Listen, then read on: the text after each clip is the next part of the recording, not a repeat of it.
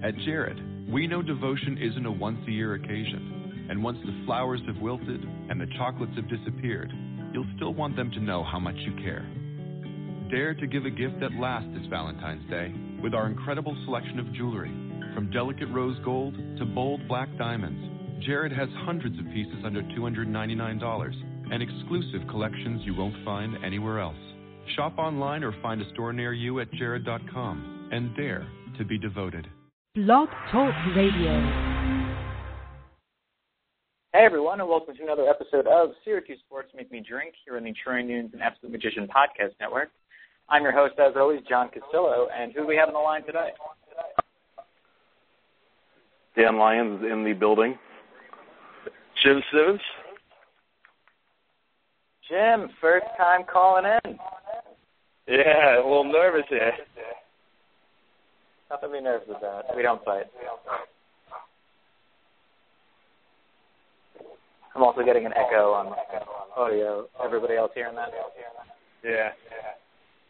Just a little bit. All right. Well, we'll continue. Hopefully I are talking less and then everybody else's audio can ride on in over that.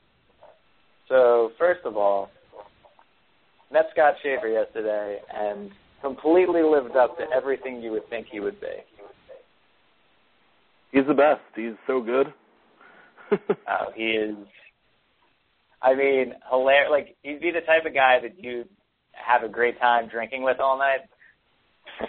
Like, hilarious guy, tons of stories.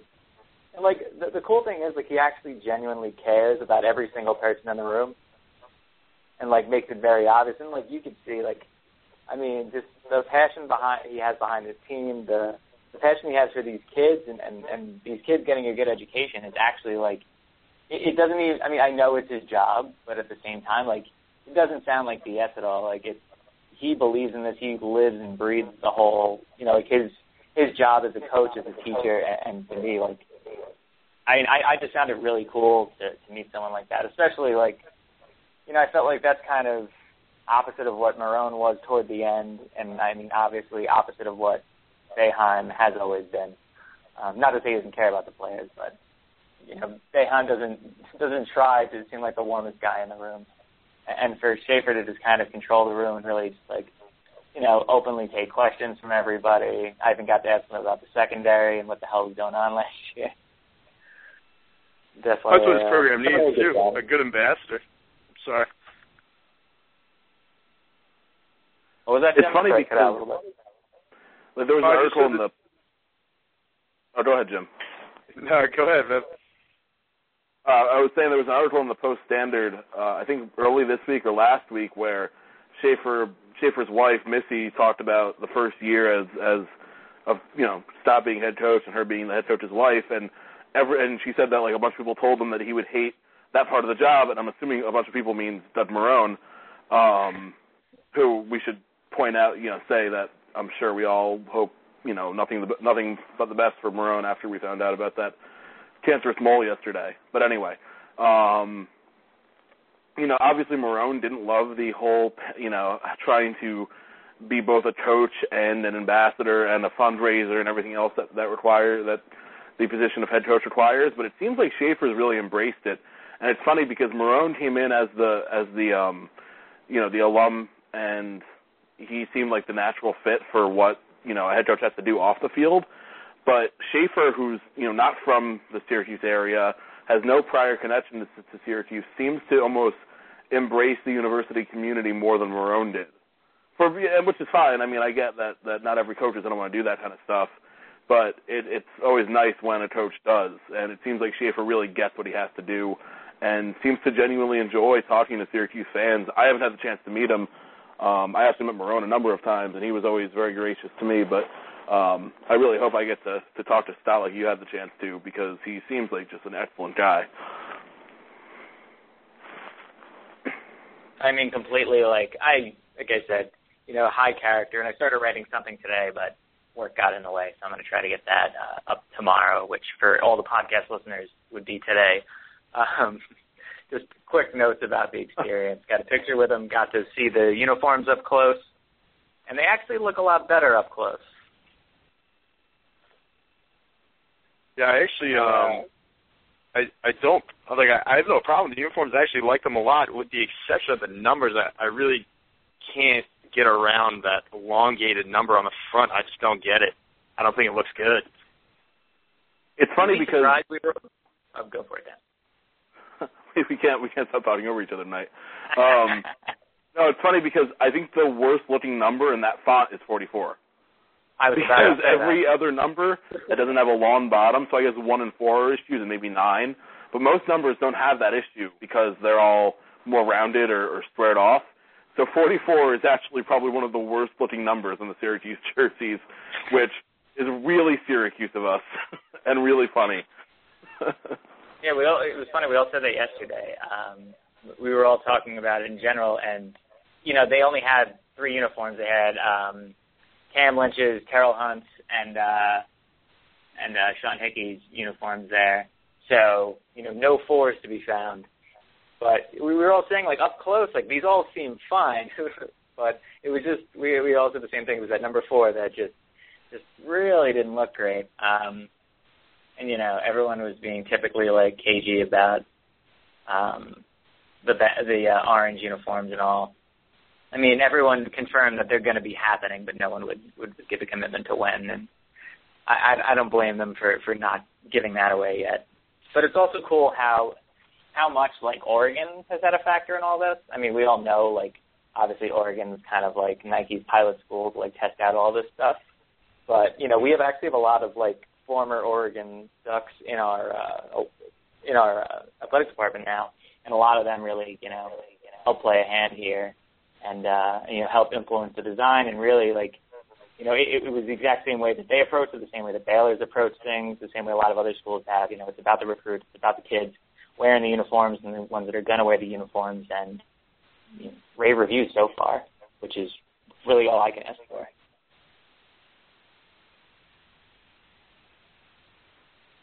It's funny because I was doing a thing on Miami had new uniforms released, I think maybe a couple days before we did, and they had a similar thing happen that we do with the orange jerseys, where images of a green helmet, which actually looked really good, leaked, and Miami didn't deny that they existed or that they were real. They were just like, yeah, we have these, but we're not going to wear them this year. We're like, everyone's like, why? Great. And it's just funny because that's 2 different schools that have gotten major, if not rebrands, just big jersey unveilings in a very small period of time, and what people have considered at least one of the best items in the entire jersey is straight up not available this season, which is just strange decision-making, but, you know, I'm sure we'll get over it in time. And hopefully the orange jerseys will come this year, but if not, hopefully they'll definitely come in 2015. To me, as long as we see them. All right, so I guess let's do some lacrosse first.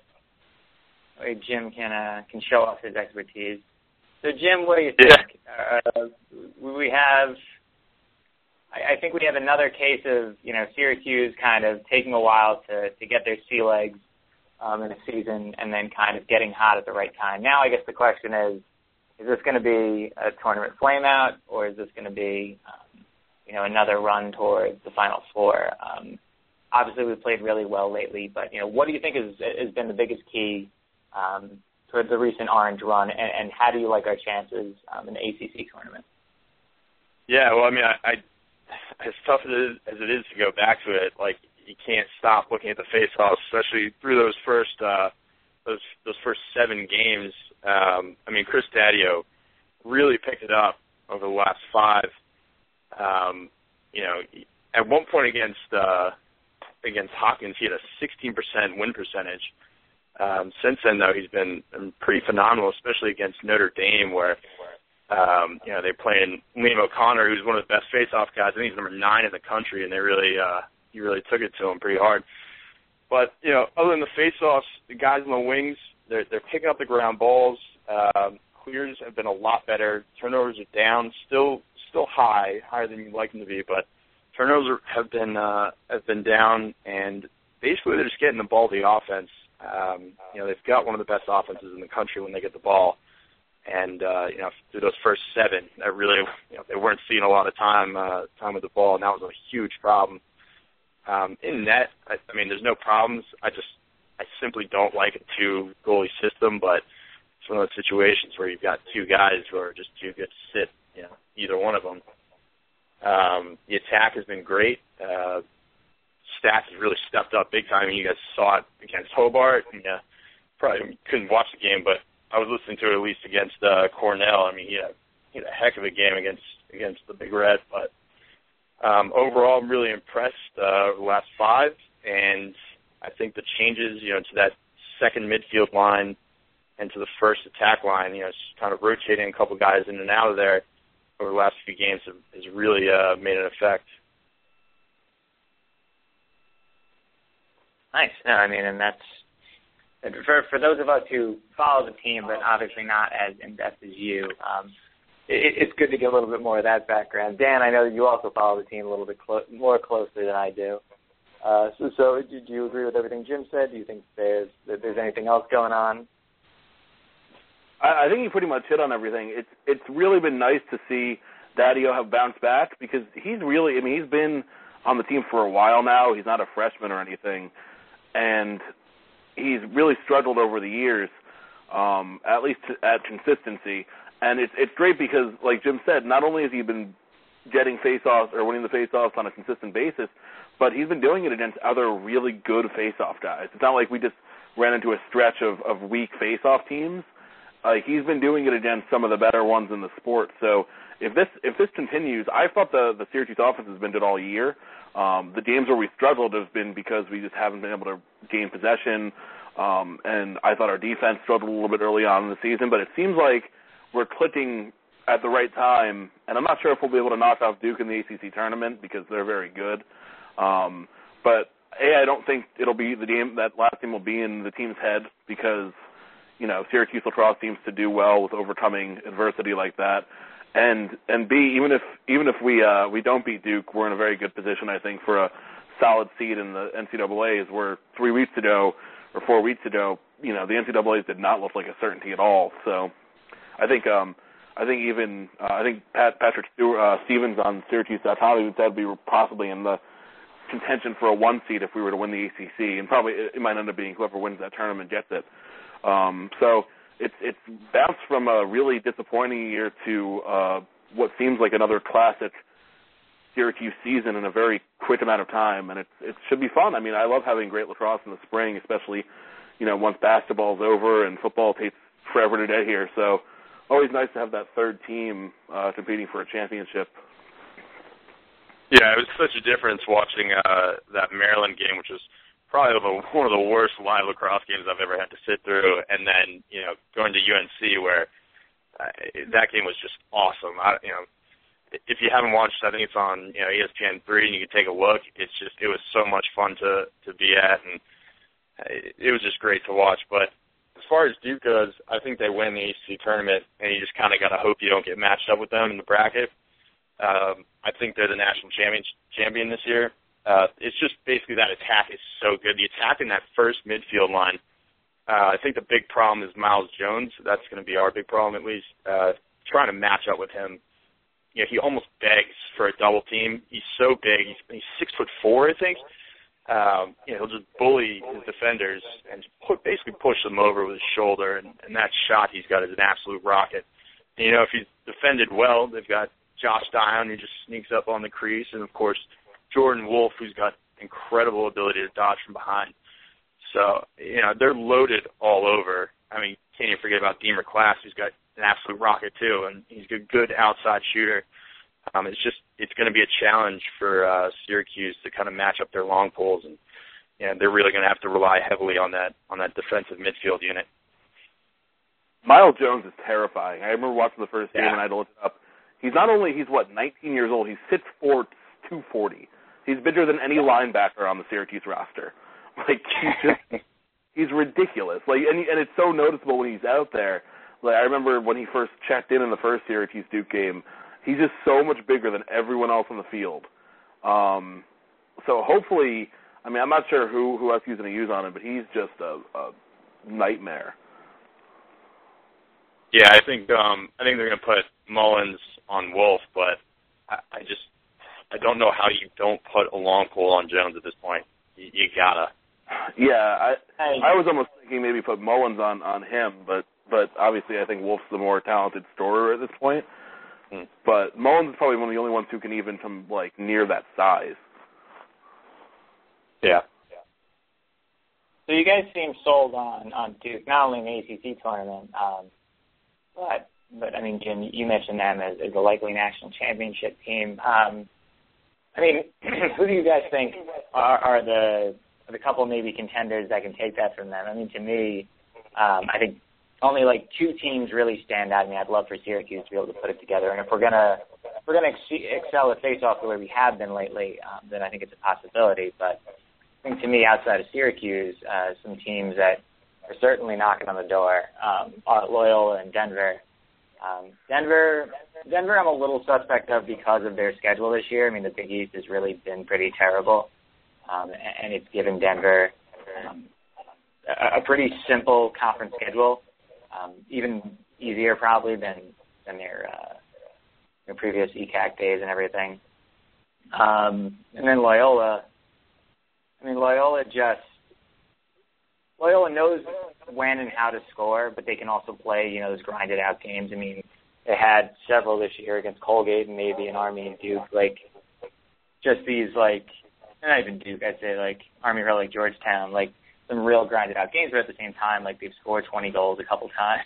Like this is a team that seems to be able to adjust to, their opponent in whatever game is laid out for them. So I guess we'll start with you, Dan.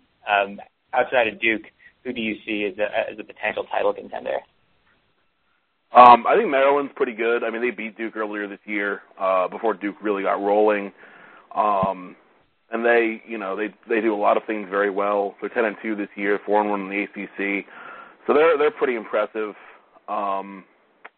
Otherwise, I don't think there's a lot of elite teams this year. I think it's like you said, Denver is up there, but you never really know what you're going to get from them, and their schedule is suspect. It's also hilarious that they're in the Big East because conference realignment never makes sense no matter what sport it is. And then I don't know. I think we touched on a lot of them. I think the ACC overall is very strong, but I don't know about a Virginia or a Notre Dame this year. So I think Maryland, Duke, maybe Maryland are all contenders, and then I'm not totally, I haven't watched enough of the other teams this year. I haven't had as much time as I usually do to watch lacrosse, but I think you touched on a couple of the other decent ones. Loyola's always been good the last, in recent memory, and they're always tough out. And then you never know. I mean, it seemed like last year we had a couple surprise teams sneak into late into the tournament. So hopefully we get more of that, as long as it doesn't interrupt Syracuse's run. I always enjoy seeing some fresh blood make runs and garner interest. Yeah, I totally agree. Yeah. Sorry, go ahead. No, it's fine, Jim. You can go first. I agree. Duke is my number one. I like Loyola, but I don't. Yeah, you put them in the ACC, and I don't think they're 12-1. Although realistically, they should be 13-0. In that first game, they lost by a goal with a second left to Virginia. When Virginia tied it up and they went to overtime and Virginia beat them. I don't think they win the national championship, but you can't rule them out. Denver, they've got a win over Notre Dame. Otherwise, they lost to Penn. Penn's a pretty solid team. And I like them in the top 10, but they're not going to championship weekend. I still think you got to watch out for UNC. I think they're a very, very talented team. Overall, though, I think UNC, Duke, Syracuse, they're only going to lose to another ACC team. I don't think any other team has the ability to kick them out of the tournament, especially if Syracuse is playing well like they have been. But, yeah, Duke's my number one. I kind of think UNC might be my number two, but Maryland, they've got a balanced team, but that game last weekend against Hopkins really showed me a lot. They went down early 4-0 and just couldn't find it. That made me a little suspect about them. Notre Dame, I don't think Notre Dame is as good as they started off the season looking. So. Solid. No, I definitely agree with all of that. And then I guess shifting away from the top of the bracket, we're not going to go through all 8 at-large teams, but assuming that chalk plays out in all these conference tournaments, we mentioned Syracuse, Maryland, North Carolina, all seem like locks to take at-large bids. So that's 3 off the table. There's still 5 more out there. Do we think that Virginia and Notre Dame can take 2 of them? And then who else? I mean, there's definitely not I'd say as far as expanding the field, this isn't the strongest test for the committee. I'd say there's no more than maybe 9 teams, if chalk plays out, that really, really deserve to be in that field. But obviously, if there's a few tournament upsets, then the entire thing gets shaken up. So, Jim, who are maybe like the 3 at-large team, non-ACC at-large teams that you not only see getting in, but that also potentially make some noise with the right matchup? Yeah, I think really the other interesting league right now is the Ivy League. You've got Cornell, you've got Harvard, you've got Penn, and Yale. I think out of those 4, Yale's probably my weakest. Penn, I think, like I said, deserves that top 10 ranking. I don't know how good they are. I think they beat Denver. I'm not 100% sure, but Harvard has shown some really bright spots this season too. And Cornell, they were good and then they were bad. I think Cornell probably wins the Ivy League, and you get at least one more Ivy team in. But because it's such a weak year, I think Cornell, Harvard, and Penn could all get in. With Harvard and Penn getting in off at-large bids. In America East Conference, Albany looks so good to start off the year. Like I was talking to someone about this today. They're almost like a gimmicky team. Blaze Reardon is really good at net. I think he's a great goaltender. But really, that team is basically that starting Thompson trio up front, and they'll score a ton of goals sometimes they won't. The score could be 25 to them, or they could, Albany could end the game with 10. But the midfield's not very good. Defense is pretty poor. I think it's going to be interesting to see if they can even win the American East Conference. I don't think they get in that large bit. ECAC is just weak all around. I think Fairfield makes it in on the AQ, but other than that, I don't think anyone does. Loyola is going to win the Patriot. Army or Lehigh may get an invite, but I don't think so. For ACC, I think all 6 teams get in because of how bad a year it is, though. And by that, Dan, you?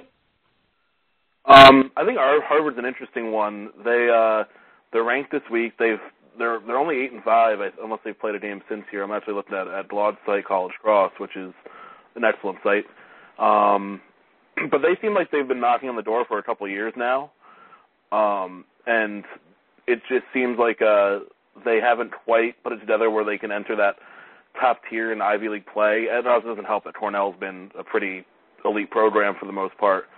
But they're an interesting one to watch. And then I don't know if we brought up Drexel, who has been playing pretty good lacrosse as well. I'm not sure if they're in a position to where they would take or what their at large situation is, but I think they could be a one to watch in one of those first round games. I think they're pretty dangerous. Yeah, 100%. Drexel only lost to Virginia by 1 to start the season. I was really high on them at the beginning, but towards the middle of the season they had some trouble. But they've gone on, I think, 5 straight so far in the last 5. It's funny, the one team that nobody has brought up yet, and they were actually a dark horse for me last year, late, Yale, who I think, is one of the better, Ivy League teams. And, they still have that game coming up against Harvard. Win that, and suddenly, Yale's riding a 6-game winning streak. They're 10-3, and I'd be hard-pressed to leave them out of a field necessarily. have an RPI like probably around top 10. Strength of schedule is not amazing, but there's a lot of teams that we're considering that may not have a great strength of schedule. And their top 20 numbers aren't like stellar either. But overall, like, you know, Yale's an interesting team. They are a real grinded out squad for the most part, but you know, 2 straight years Yale's put a really interesting product on the field, and I think if Yale can, I don't even think Yale needs to win the Ivy to get in. I think if Yale can win one game in the Ivy tournament, I think that should seal the deal for a large bit for them. I mean, I've only watched like pieces of games here and there, and then for the most part just been reading recaps. But you know, Conrad Oberbeck has just been an absolute force, and you know, has Brandon Mangan. Both of them have just really, you know, kind of led the charge for this team. I mean, yeah, they're very top heavy when it comes to offensive contributors, but I do really like both of those guys, and I do like Yale given the right matchup. I just pulled up the Drexel schedule because you brought it up. Their last loss was on March 22nd to Hofstra. They lost by 2. But then since then, they've beaten St. Joe's, Delaware, Penn State, UMass, which is a nice win, and then Towson, and then they should close out with a win at High Point on Friday. So they'll be 10-4 heading into the CAA semis. I'm not sure who they're going to be matched up with there, but I think they're pretty primed to get in this field. And I mean, their worst loss this year was 12-6 to Bryant, and seeing that it's Bryant, I'm assuming they just couldn't get the ball. So, and then their other 2, they lost to Villanova by 1 in overtime. They lost to Virginia by 1. They lost to Hofstra by 2. Like, this is a team that really has hung around in some solid teams. They beat Albany. So I think they're one to watch. I hope they don't get matched up with SU, but I think Syracuse should be able to take care of whoever they get in that first round either way. Yeah, of course, goes without saying Hopkins will be in, and I think Hopkins could be dangerous. I don't think they make that championship weekend either, but they've got some good scores. You know, they can fire. You know, but Ryan Brown from outside is pretty sick, as we saw. You know, he destroyed us for I think 5 goals. They're a very good team too. Agreed. You know, I think this could be interesting this year because you know, we said it earlier. Some of the teams at the top really have played like some suspect schedules, and that leaves, you know, that leaves a lot of questions. I mean, you said, you know, looking at some auto bid teams, Denver 28th strength of schedule, Albany's 26th, Air Force getting an auto bid with 51st, Siena 53, St. Joe's 60, High Point 46. Like, there's a lot of teams in this field that are going to be, you know, less than stellar, and to see, you know, strength of schedule numbers like that on a team like Denver that could potentially, you know, contend for a top, you know, 1, 2, or 3 seed, that starts setting off some red flags, especially when you have, you know, a really strong ACC field, a team like Hopkins, a team like UPenn hanging out there. So I think any tournament, and whether it's lacrosse or college baseball or women's basketball, like, things need to stop throwing chalk in the early rounds in order to start generating more interest. And I think, you know, we saw some of it last year. I think Dan was right earlier in the program. We're going to see even more of it this year. Should make for a fun few weekends and a fun Memorial Day weekend, I think. Yeah, I think. Go ahead. I think there are enough good teams this year that maybe couldn't make a run to the Final Four, but can beat the top programs where the sport's really been, I think, especially with the shot clock now that we've kind of gotten past the stall ball era of a couple of years ago. I think the sport's really prone to, or primed rather, to take the next step, especially if we can generate some excitement in those first weekends. I think the only issue is that you got to get those fan bases on board. You got to make winning that first game a big deal. I know it's worked out in Denver, and I know they're pretty lacrosse crazy out there, but hopefully some of these other small programs, especially those in non-classic lacrosse areas like a High Point or a Jacksonville or, you know, the schools down south, or if they start, you know, launching programs elsewhere in Michigan and Marquette, hopefully that'll really help, you know, get this thing rolling, because there's some, I think the sport's in a really good place. I think it's been pretty exciting the last couple of years. And hopefully we see a rebound in Final Four attendance numbers and everything. But I've always been an advocate of trying to get more teams involved here. So hopefully, with more programs being good enough to play at the top, we see the fan bases come out too and support these teams. Yeah, I think one of lacrosse's biggest problems right now is just that it with the big expansion that's happened, they've got a lot more teams suddenly, and I just don't know if they have the individual talent that can handle being spread out over such like a wide variety of schools. You've got schools like Michigan and Ohio State, Penn State, big time schools that can attract some good talent coming in. They're pulling some of that better talent away from the traditional lacrosse powers. And then of course you've got like a conference like the Atlantic Sun, which High Point, Mercer, Richmond, Jacksonville, Furman. I don't even know where some of those schools are.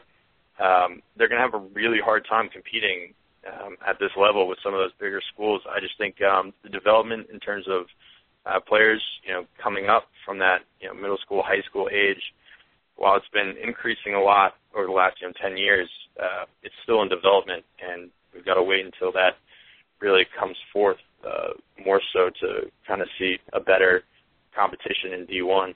I buy that, but you know what? I think I think it's small steps, and I think we can get there. We've all been sitting around. I think it's funny. I feel like in some of the lacrosse communities, it was talking about, the West is gonna catch up eventually, and and until then, Denver really gets to enjoy its kind of lone wolf status out there. And you look at that roster, and it's just that's California and Utah and Arizona and everywhere that they get to kind of rake in. And while I think the South has potential, I think the West is really where eventually lacrosse is going to see a huge boost. I mean, it's really popular in high schools out here in California, but they just need the tougher talent level. And I think, to me, just a couple more football schools, whether it's like USC and BYU or Arizona or Oregon or Texas, like places like that, make that investment. It's going to suck for some of the smaller schools that play lacrosse, but at the same time, it's probably going to be better for the sport's growth in the long term. I think a lot of the schools that you're seeing with the women's programs will probably be the next ones. I know Oregon has a women's program now. Florida has a women's program. So I think there is definitely interest in the sport. It's a matter of obviously getting the numbers correct with Title IX and everything. But I think there's enough of at least familiarity with it in some of those big universities where a men's program might not be too far behind. Yeah, those the Pac-10 schools I think could be a possible longer-term goal. I mean, in the short term, you're going to have another ACC school come board. And in that respect, you're looking at like a school like BC, which is it's in Boston. Only Harvard and BU have programs there. It'd be nice to get another big school, New England to pick up lacrosse. But I think in terms of the ACC, you got possibly BC, possibly Florida State, but I also think Louisville is a strong possibility. They indicated that last summer that they were looking into it. They're doing everything else. They have enough money.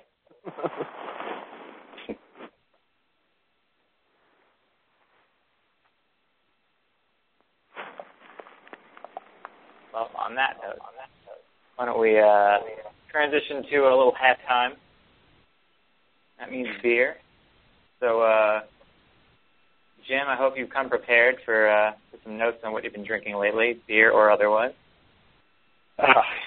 Yeah, of course. Well, I'm just a poor law student, so right now I keep it a Miller Lite for the most part, but there's nothing wrong with a Magic Hat number 9, I'll tell you that.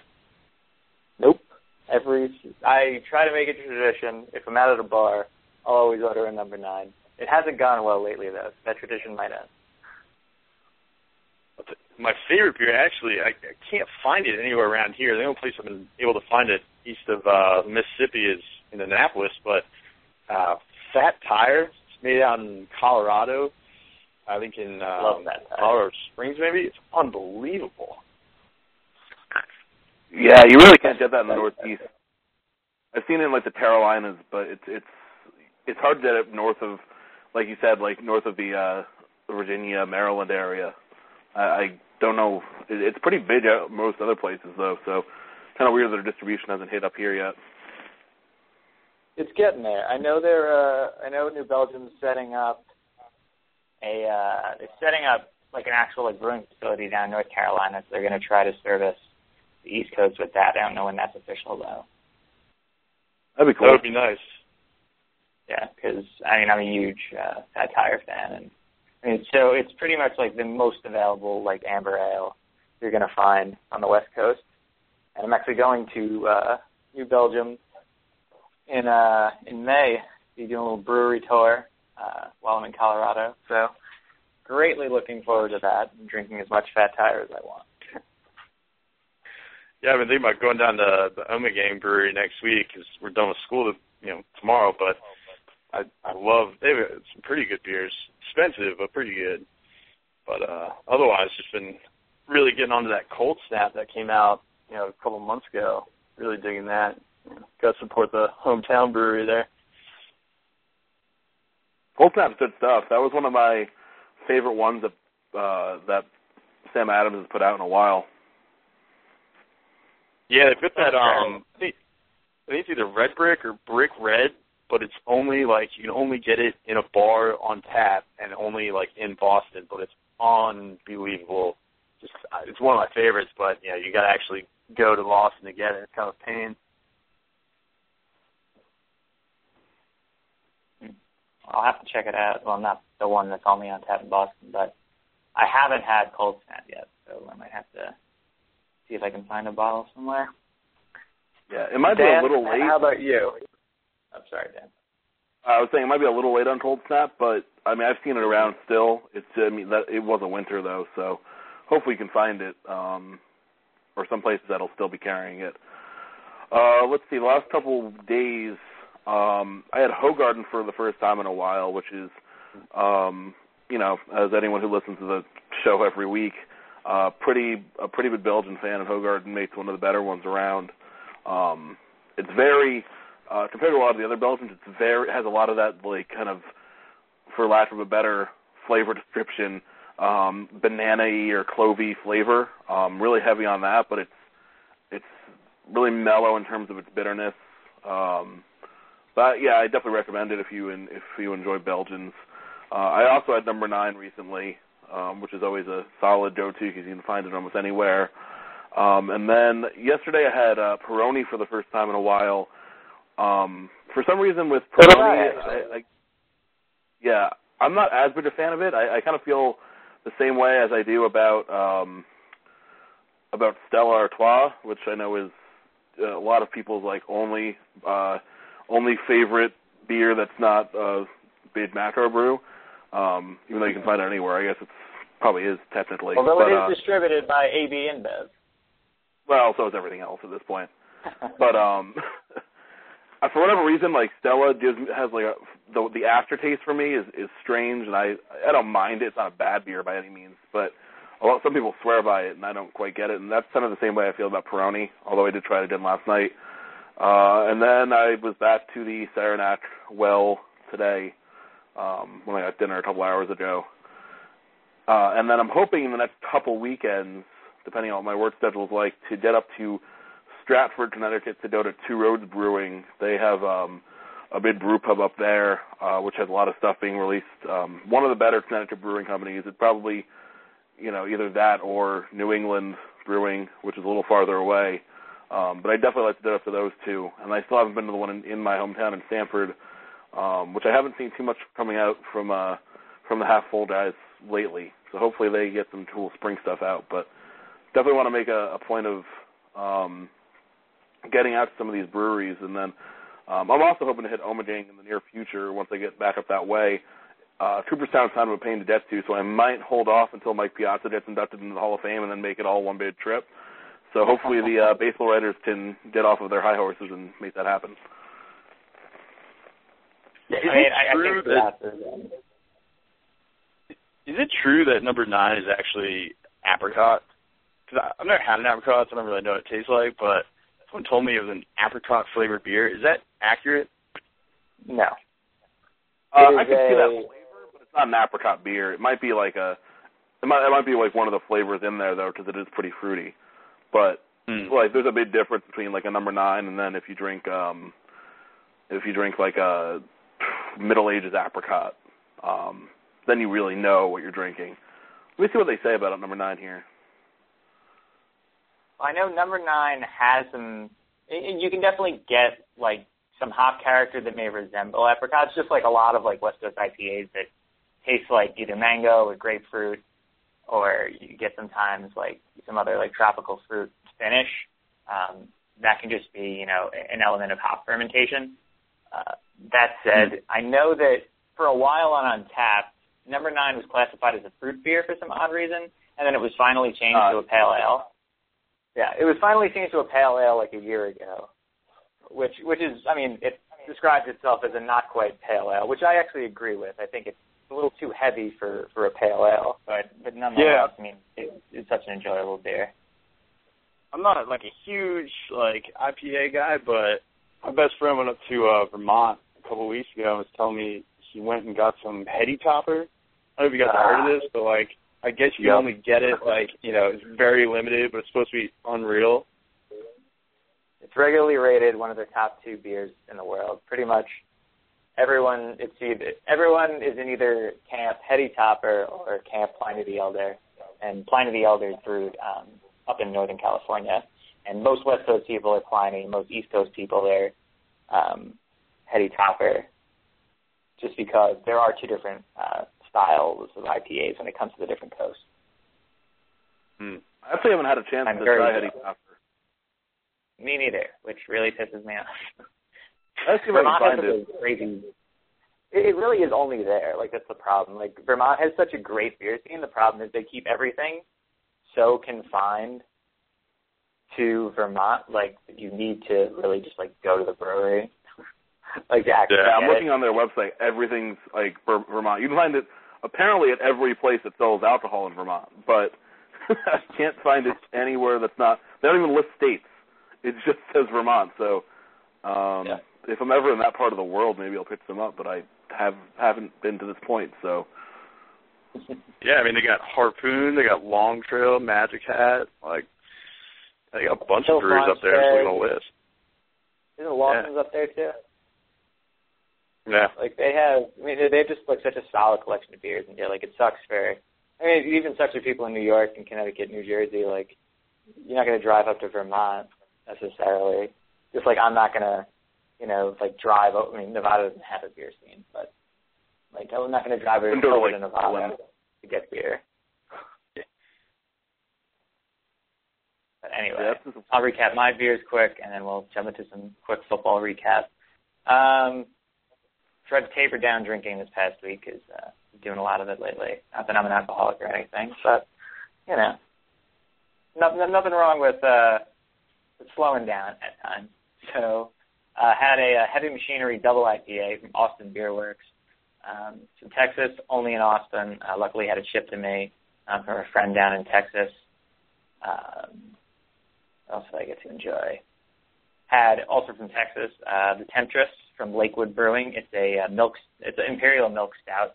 Absolutely delicious. I'm not a huge milk stout guy, but this was just like a really, really enjoyable dark beer. So for those down in Texas, I would definitely get on that, or those who have access to people in Texas. And then Maximus double IPA from Lagunitas. I know everyone who calls in is usually a pretty big fan of Lagunitas, Dan and I especially. But Maximus really just takes it up a whole nother level. Everything you would love about Sucks or about IPA, or about their standard IPA, this kind of just doubles up on that. Really smooth drink, but just packs a nice hop punch without it being overwhelming. Also got a nice malt back. So for those who might be in the middle between East Coast and West Coast IPAs, this kind of is a perfect marriage, at least from my point of view. And I'm also going to have a bunch of pricey brewery beers here from the brewery down in Placentia in Orange County. My buddy and I are drinking as well. I'm also going down to Smog City Brewing and Monkish, which are both in Torrance. So I'll be doing that on Saturday, which will be a fun weekend of beer for me. Yeah. Just out of curiosity, I was having this argument the other day. Shock top, yes or no? No. AB and Bev, no. Although I will say I'm fine with Goose Island and I'm fine with Blue Point. But that's because they've left Goose Island alone, and Blue Point is too soon to tell. Okay. My own personal beer snob opinion. Dan may disagree or agree. I'm not sure. Or Dan dropped off. Maybe he'll call back in. Anyway, until Dan calls back in, I think we'll hop into the spring game a little bit. Jim, did you get to watch it all? I didn't. I've been working on my bar applications all last week and the week before, so I've been real busy. But I do know they were giving away free hot dogs there, so a lot of my fellow students, took a trip over for lunch. It's a smart idea. It's a smart idea to give them away, and honestly, if you're a law student or a student at all, if you can avoid paying for lunch, I don't really see why you wouldn't take advantage of that. Oh, 100%. I guess I was reading about everything afterwards. I only got to catch glimpses here and there. I was kind of in and out. Dan's back. Yeah, I don't know why I got kicked. All good. So are we into football now? We were into football. We realized you were gone when we were talking about Shock Top, and I had voted no, and then had kind of bounced around with AB and Bev about what's good and bad about them, and I didn't know if you agreed that Goose Island was fine, and we don't know about Blue Point yet, but I'm not the biggest Shock Top fan. I don't think it's hard by any means, but I'm not the biggest Shock Top fan, admittedly. It's fine. Blue Moon is fine. If there's a better better wheat available, I'll obviously not get Shock Top. But if I'm at a bar and it's like Shock Top or Coors Light or Bud Light, then I'm taking Shock Top and running. I gotta go with Bud Light. Also, apparently there's a place in Port Jefferson on Long Island that sells Heady Topper. What? Really? Yeah, Port Top Shop. $12 a can. 20, that's bullshit. See, this is the problem with beer culture right now, is that the people who can get rare things price gouge. That's also the Long Island, markup too. I have a friend of mine who grabbed me some, and next time I meet him up, just going to meet up with them all. Yeah, that's very, for one 16-ounce can, that's pretty. That's BS. Pretty pricey. And I paid a decent amount for beer, but I paid $12 for the 4-pack of Gandhi bought a couple weeks ago, and at least you're getting, 4 beers there. Yeah, granted, I pay $20, $25 for some brewery stuff, but it's also 15% alcohol. So at least if you drink a bottle, you'll be doing pretty well already. Yeah, your money's worth. Exactly. But yeah, I also don't feel like driving to Long Island for a lot of things, and getting one beer is not on that list, because Long Island is one of my least favorite places in the world to drive. So, as myself and a lot of other people say on Beer Advocate, at the end of the day, it's just beer. And as much as you can enjoy it, love it, and sometimes go to lengths to find something, there are limitations, and I feel like if you live in Connecticut, driving to pay $20 for one 16-ounce can might be my limitation. Yeah, next time I'm over there, maybe I'll stop by Port Jefferson, but that's also an annoying place to drive to on Long Island once you're already there. So we'll see. If I ever if you're on Long Island, go to Patchogue. Over by where Blue Point is. There's what the hell is it? There's a place right on like Main Street. It's called Hoptronic. They do flights, have like 20 beers on tap, usually from like the Northeast area. And then they also have like a bottle shop in the back area that you can either buy stuff straight out the fridge and drink it there, or you can buy bottles to go. And they have they have some beers in California that like ran out immediately, and they still have them there. Just really cool selection. So if you're ever on the island, anyone who's listening is, I would definitely check that place out. Very cool. So the last 8 minutes, we started going into football. Jim said he did not join his fellow law students by going to get a free lunch at the Dome of hot dogs.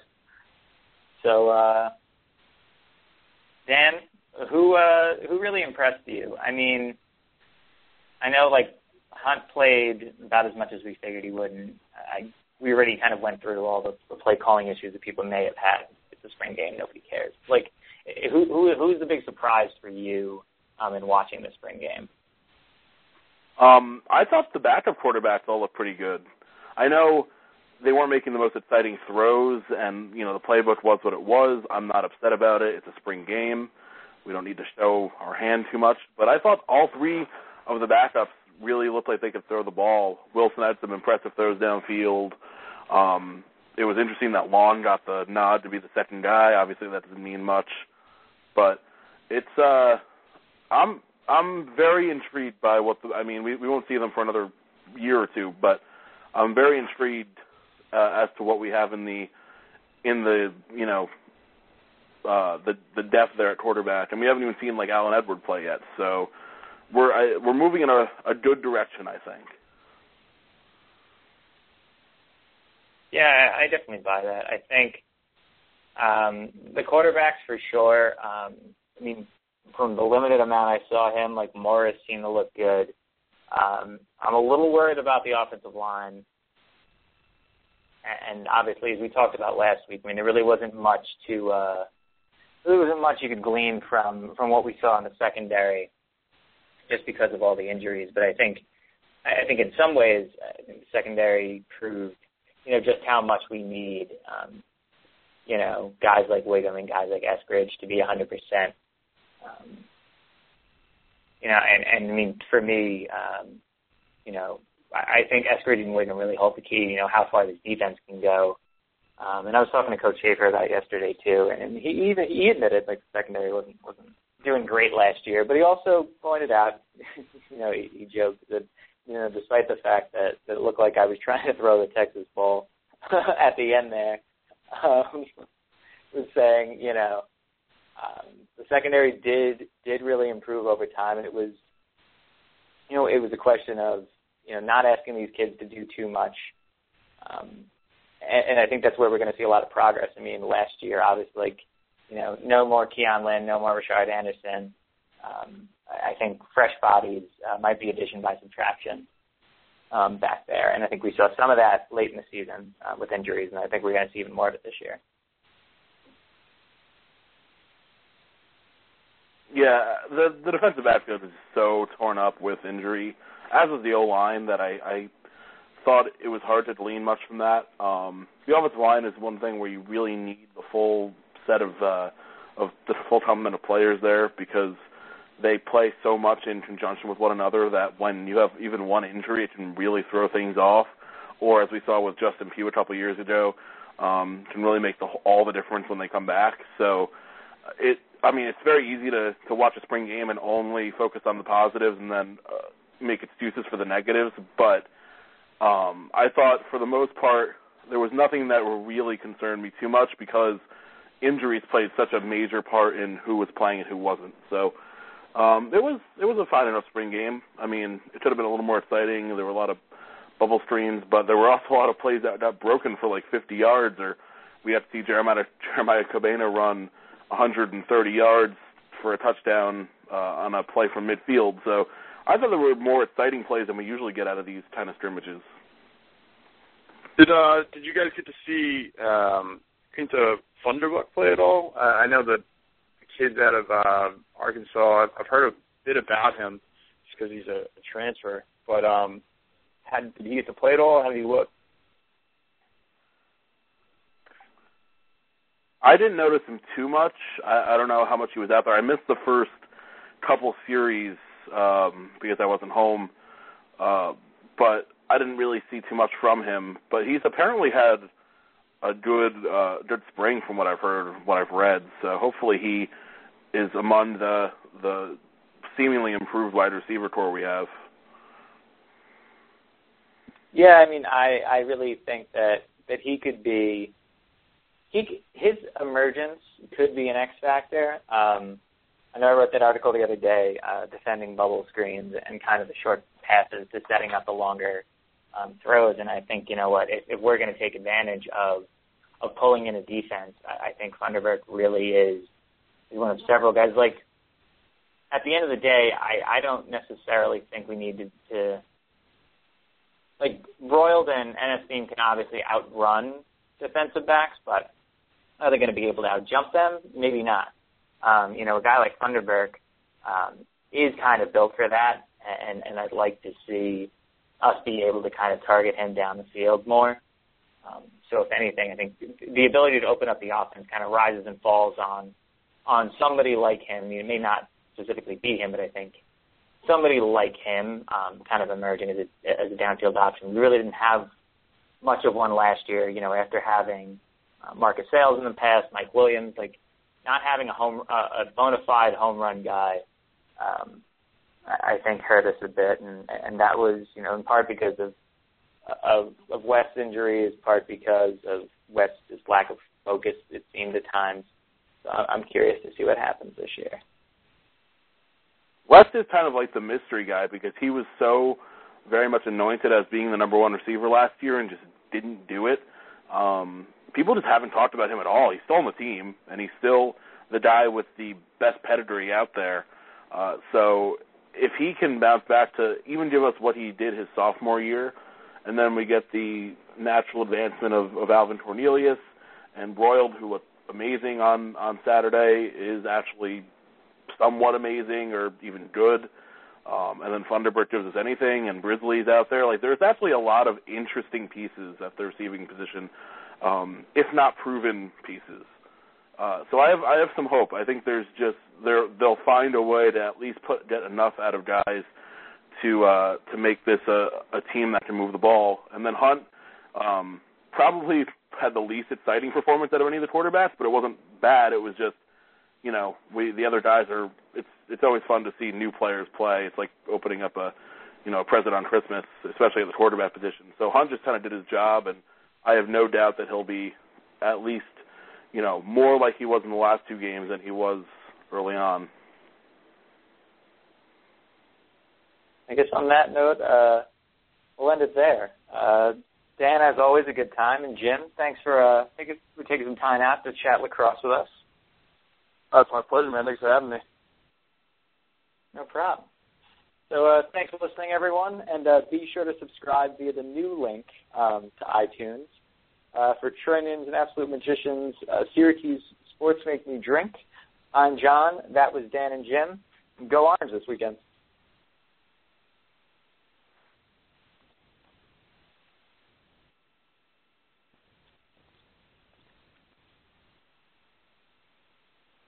Up to 70% off. That's right, at Court Furniture Clearance Center. Get up to 70% off new retail prices and choose from a wide variety of previously leased furniture and decor for your home or office.